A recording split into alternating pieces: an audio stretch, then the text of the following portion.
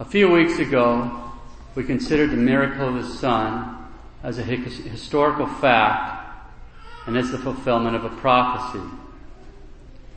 We saw that there are accounts published before the miracle happened mocking the predictions.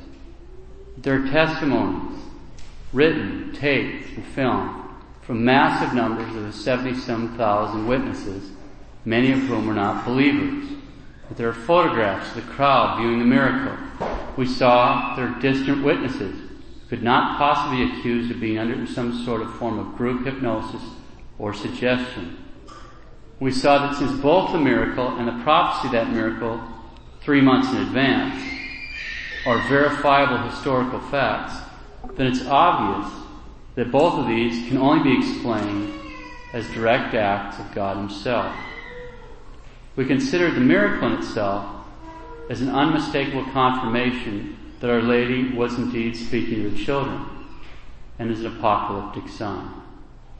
We concluded that because God never acts without a purpose, then when He performs a miracle of unprecedented proportions, it is a sign pointing towards a message which is of itself unprecedented importance.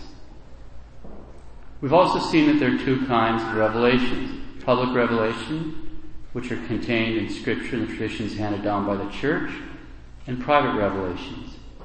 We've seen that the point of a private revelation is not to give any information or directives that are opposed to what is found in public revelation, but rather to draw our attention to and help us to enter more deeply into some aspect of public revelation. Okay, so much for the review. Let's turn to the message. The message of Our Lady in July 1917 is the heart of the Fatima message. We'll read from the memoirs of Sister Lucia. July 13th, 1917. A few moments after arriving at the Cova de Iria, near the Holm Oak, where a large number of people were praying the rosary, we saw the flash of light once more, and a moment later Our Lady appeared on the Holm Oak. A parenthetical note, in another passage, Sister Lucia described what Our Lady looked like. There before us on a small Holm Oak, we beheld a lady all dressed in white. She was more brilliant than the sun, and radiated a light more clear and intense than a crystal glass filled with sparkling water when the rays of the burning sun shine through it. We were so close, just a few feet from her, that we were bathed in the light which surrounded her, or rather, which radiated from her. "What does your Grace want of me?" I asked. "I want you to come here on the 13th of next month to continue to pray the rosary every day in honor of Our Lady of the Rosary, in order to obtain peace for the world and the end of the war, because only she can help you. I would like to ask you to tell us who you are, and to work a miracle so that everybody will believe that you are appearing to us. Continue to come here every month. In October, I will tell you who I am and what I want, and I will perform a miracle for all to see and believe." I then made some requests, but I cannot recall now just what they were. What I do remember is that Our Lady said it was necessary for such people to pray the rosary in order to obtain these graces during the year. And she continued, "Sacrifice yourself for sinners, and say many times, especially whenever you make some sacrifice, 'O Jesus, it is for love of you, for the conversion of sinners, and a reparation for the sins committed against the Immaculate Heart of Mary.'" As Our Lady spoke these last words, she opened her hands once more, as she had done during the 2 previous months. The rays of light seemed to penetrate the earth, and we saw, as it were, a sea of fire. Plunged in this fire were demons and souls in human form, like transparent burning embers, all blackened or burnished bronze, floating about in the conflagration, now raised into the air by the flames that issued from within themselves, together with great clouds of smoke, now falling back on every side like sparks in huge fires, without weight or equilibrium, amid shrieks and groans of pain and despair, which horrified us and made us tremble with fear. It must have been this sight which caused me to cry out, as people say they heard me. The demons could be distinguished by their terrifying and repellent likeness to frightful and unknown animals, black and transparent like burning coals. Terrified, and as if to plead for succor, we looked up at Our Lady, who said to us so kindly and so sadly, "You have seen hell, where the souls of poor sinners go. To save them, God wishes to establish in the world devotion to my Immaculate Heart. If what I say to you is done, many souls will be saved, and there will be peace. The war is going to end, but if people do not cease offending God, a worse one will break out during the pontificate of Pius XI.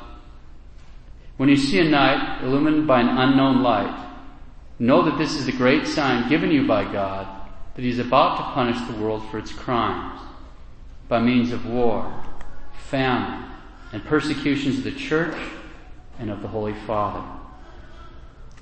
To prevent this, I shall come to ask for the consecration of Russia to my Immaculate Heart and the communion of reparation on the first Saturdays. If my requests are heeded, Russia will be converted and there will be peace. If not, she will spread her errors throughout the world, causing wars and persecutions of the Church. The good will be martyred, the Holy Father will have much to suffer, various nations will be annihilated. In the end, my Immaculate Heart will triumph. The Holy Father will consecrate Russia to me, and she will be converted, and a period of peace will be granted to the world. In Portugal, the dogma of the faith will always be preserved, etc. Sister Lucia wrote, etc. Do not tell this to anybody. Francisco, yes, you may tell him. Now, Lucia was the only one of the three children who spoke to Our Lady during the apparitions. Blessed Jacinta could both see and hear Our Lady, but she never spoke to her during the apparitions. Blessed Francisco could see the Blessed Virgin, but he never heard anything that she was saying. Back to Our Lady. When you pray the Rosary, say after each mystery, O my Jesus, forgive us, save us from the fire of hell, lead all souls to heaven, especially those who are most in need. After this, there was a moment of silence, and then I asked, is there anything more that you want of me? No, I do not want anything more of you today. Then, as before, Our Lady began to ascend toward the east, till she finally disappeared into the immense distance of the firmament. Close quote, Sister Lucia. So this is the heart of the message of Fatima. The previous apparitions were preparing for it, and the miracles associated with the following three apparitions, most notably, of course, the miracle of the Sun, were confirmations of this. There are three parts to the message. The vision of hell, the first part. Second part predicts famines, wars, and persecutions. And there's the third secret, which is etc., which follows the line in Portugal, the dogma of the faith will always be preserved, etc. That's the third secret. Today we'll consider the first part, the vision of hell. Now sometimes we hear good people say that we shouldn't talk about hell to our children because it's too terrifying. Sister Lucia, quote, some people, even the most devout, refuse to speak to children about hell in case it would frighten them. Yet God did not hesitate to show hell to the three children, one of whom was only 6 years old.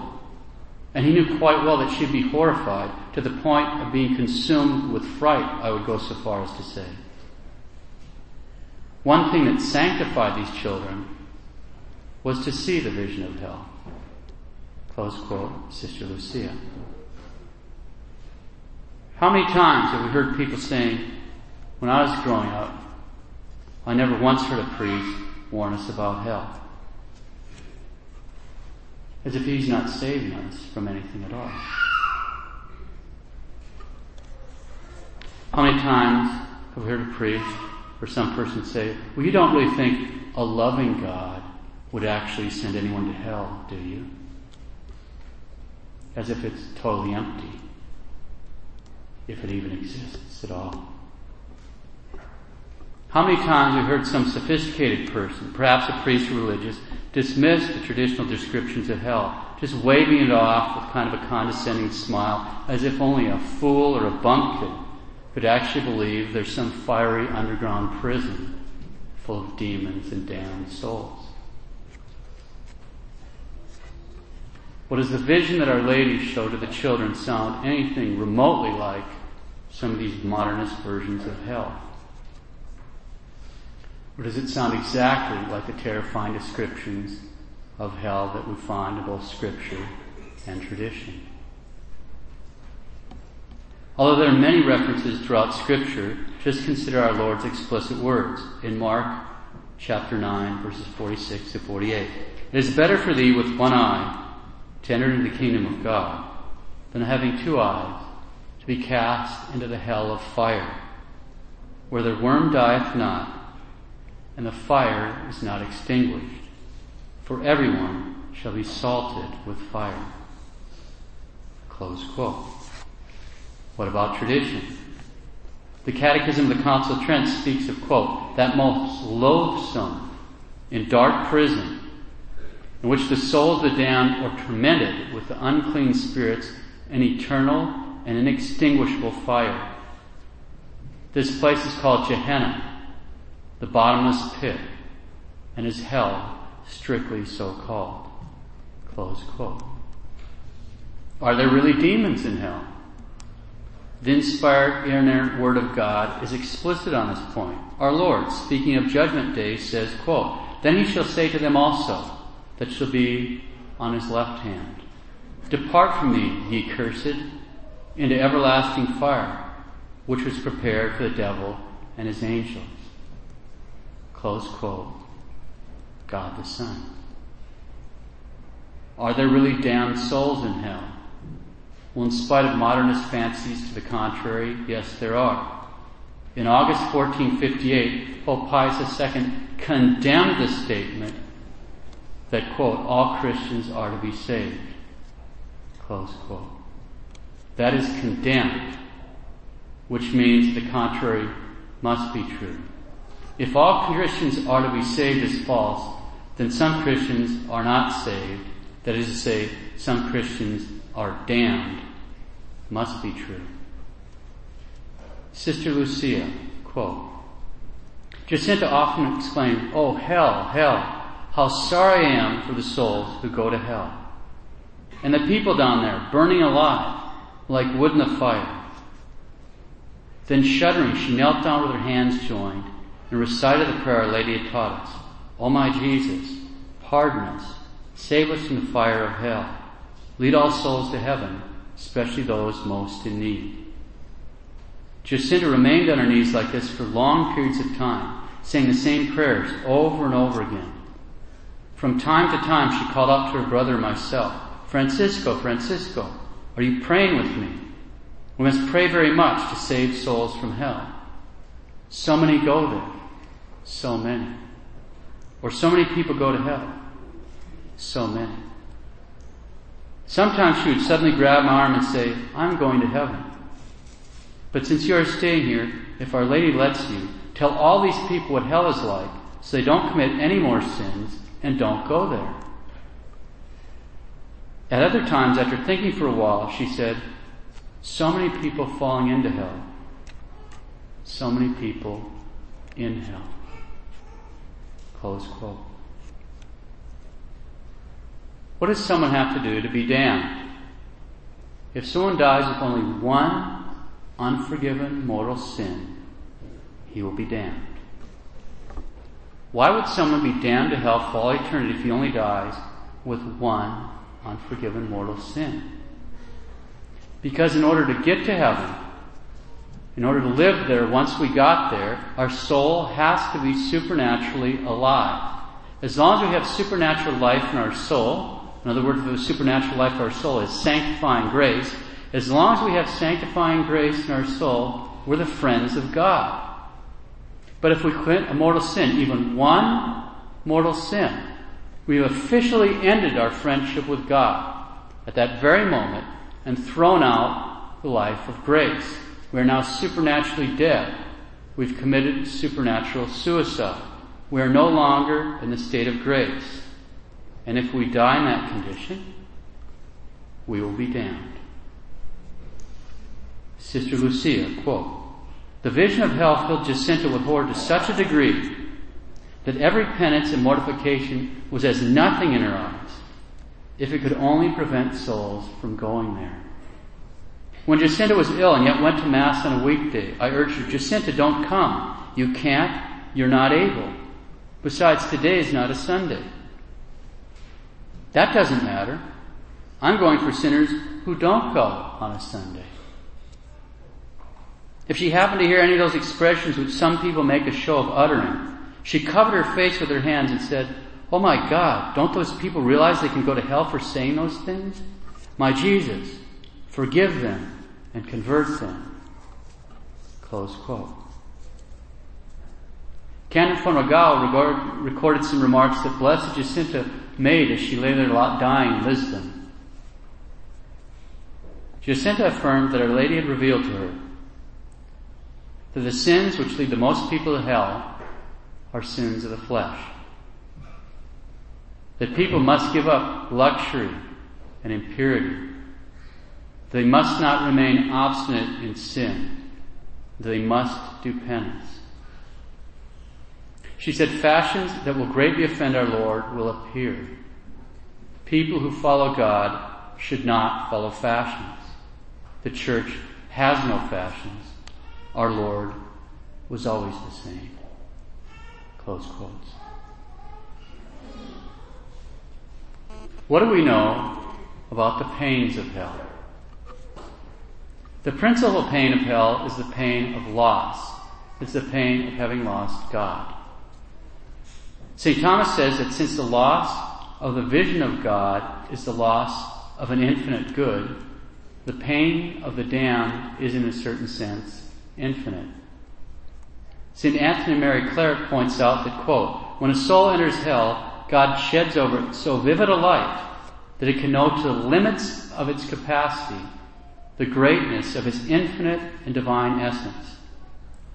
Because this knowledge is very clear in the damned soul and presents very vividly to it the immense happiness and blessedness which it could have enjoyed in God, from this a bitterness comes which is inconceivable, inasmuch as every moment it is driven towards God with a burning desire. It also realizes at each instant that it is cast off by the Lord." So the grief of a soul in hell is boundless due to its loss of God. Close quotes. The damned are folded in on themselves, so to speak.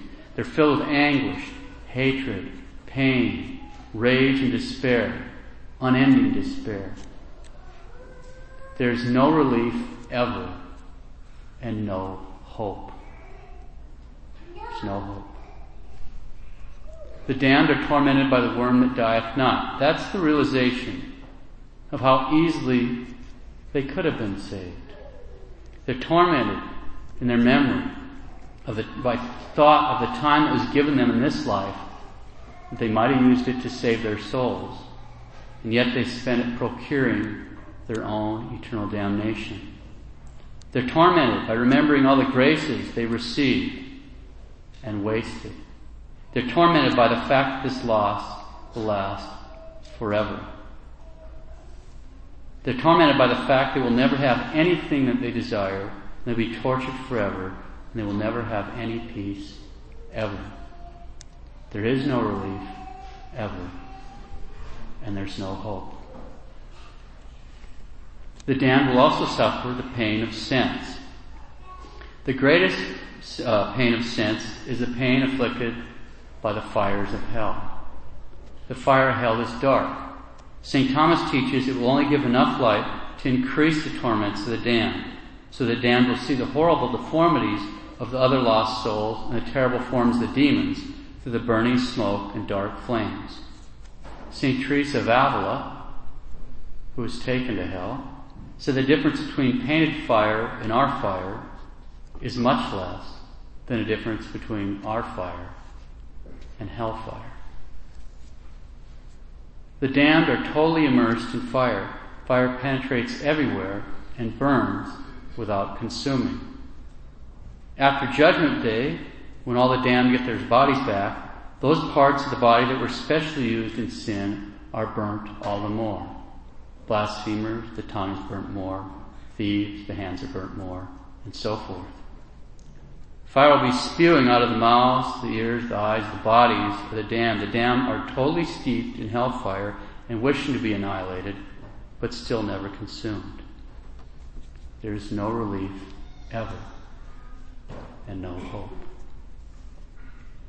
After Judgment Day, the damned will also suffer the pain of immobility. See, after Judgment Day, they get their bodies back at the resurrection of the dead, and then after the judgment, the Valley of Jehoshaphat, the earth opens up and they fall into hell, and it closes over them. However they land in hell on the last day, they will lay in that position without moving for all eternity.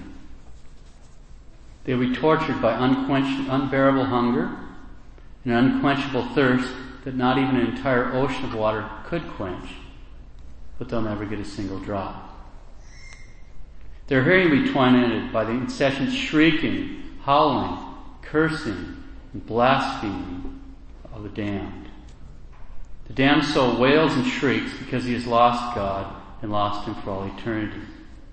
He can never love God. He hates Him and will hate Him forever, even though he realizes that God is infinitely good and worthy of infinite love. St. Alphonsus says that the damned soul will hate and curse God and all His gifts of nature and grace. He will curse being created, curse his partners in sin, curse being redeemed. If he had received the sacraments, he will curse being baptized, curse being confirmed, curse having confessed his sins, curse having received Holy Communion. He will hate the angels and the saints, especially his guardian angel and patron saints, and above all, Our Lady. But he will principally hate and curse the most blessed Trinity, and most especially the second person who became man and died for him. He will curse our Lord's wounds, His precious blood, His pains, and His death. Some damned fools joke about going to hell because that's where all their friends are going to be. No one has any friends in hell. St. Thomas teaches, the greater the number of the damned in hell, the greater the misery of each one. No one has any friends in hell. The damned are all folded in on themselves, totally filled with anguish, hatred, pain, rage, and despair. And it's unending despair. The most terrifying aspect of hell is eternity. Sister Lucia, what made the biggest impression on Jacinta was the idea of eternity. Even in the middle of a game, she would stop and ask, but listen, doesn't hell end after many, many years then? Those people burning in hell, don't they ever die? And don't they turn into ashes? Close quote. Eternity.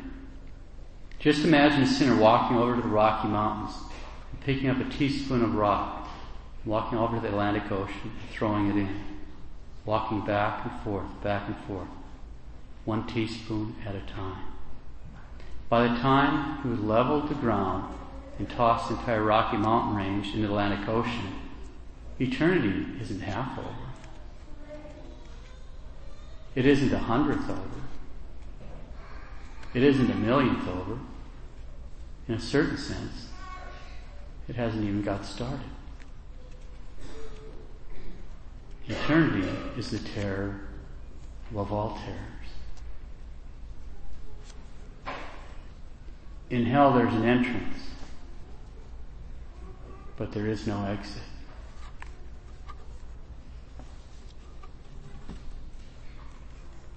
In order to appreciate the importance of hell in the message of Fatima, all we have to do is observe the impact that it had on 3 children, especially Blessed Jacinta.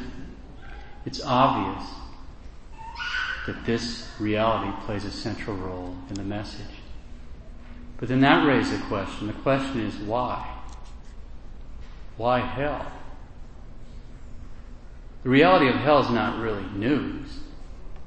So why would remind us the reality of hell be so important as to warrant all these visions from Our Lady, these visits from Our Lady rather, and miracles, especially the miracle of the sun? Because one of the most remarkable aspects of our time has been the extraordinary loss of any sense of sin. As Pope Pius XII stated in 1946, quote, "The sin of the century is the loss of the sense of sin." Close quote. The sin of the century is the loss of the sense of sin. In 1949, Pope Pius XII stated, quote, "We are overwhelmed with sadness and anguish, seeing that the wickedness of perverse men has reached a degree of impiety that is unbelievable and absolutely unknown in other times." Close quote. More than 60 years ago, the Holy Father warned us that mankind had lost the sense of sin and had reached a degree of wickedness never before seen. If that were true in the 1940s, what about now? Well, just look around. As one preacher has remarked, if God doesn't pass a judgment on America, He's going to have to apologize to Sodom and Gomorrah.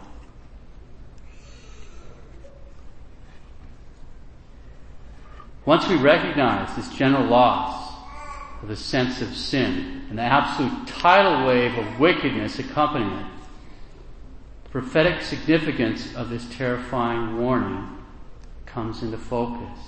In an age absolutely drenched in wickedness, an age which has lost all sense of sin, an age in which the intention of man is focused primarily on purely earthly concerns, an age in which the majority of priests no longer preach about hell and the very real danger of eternal damnation which threatens each and every one of us.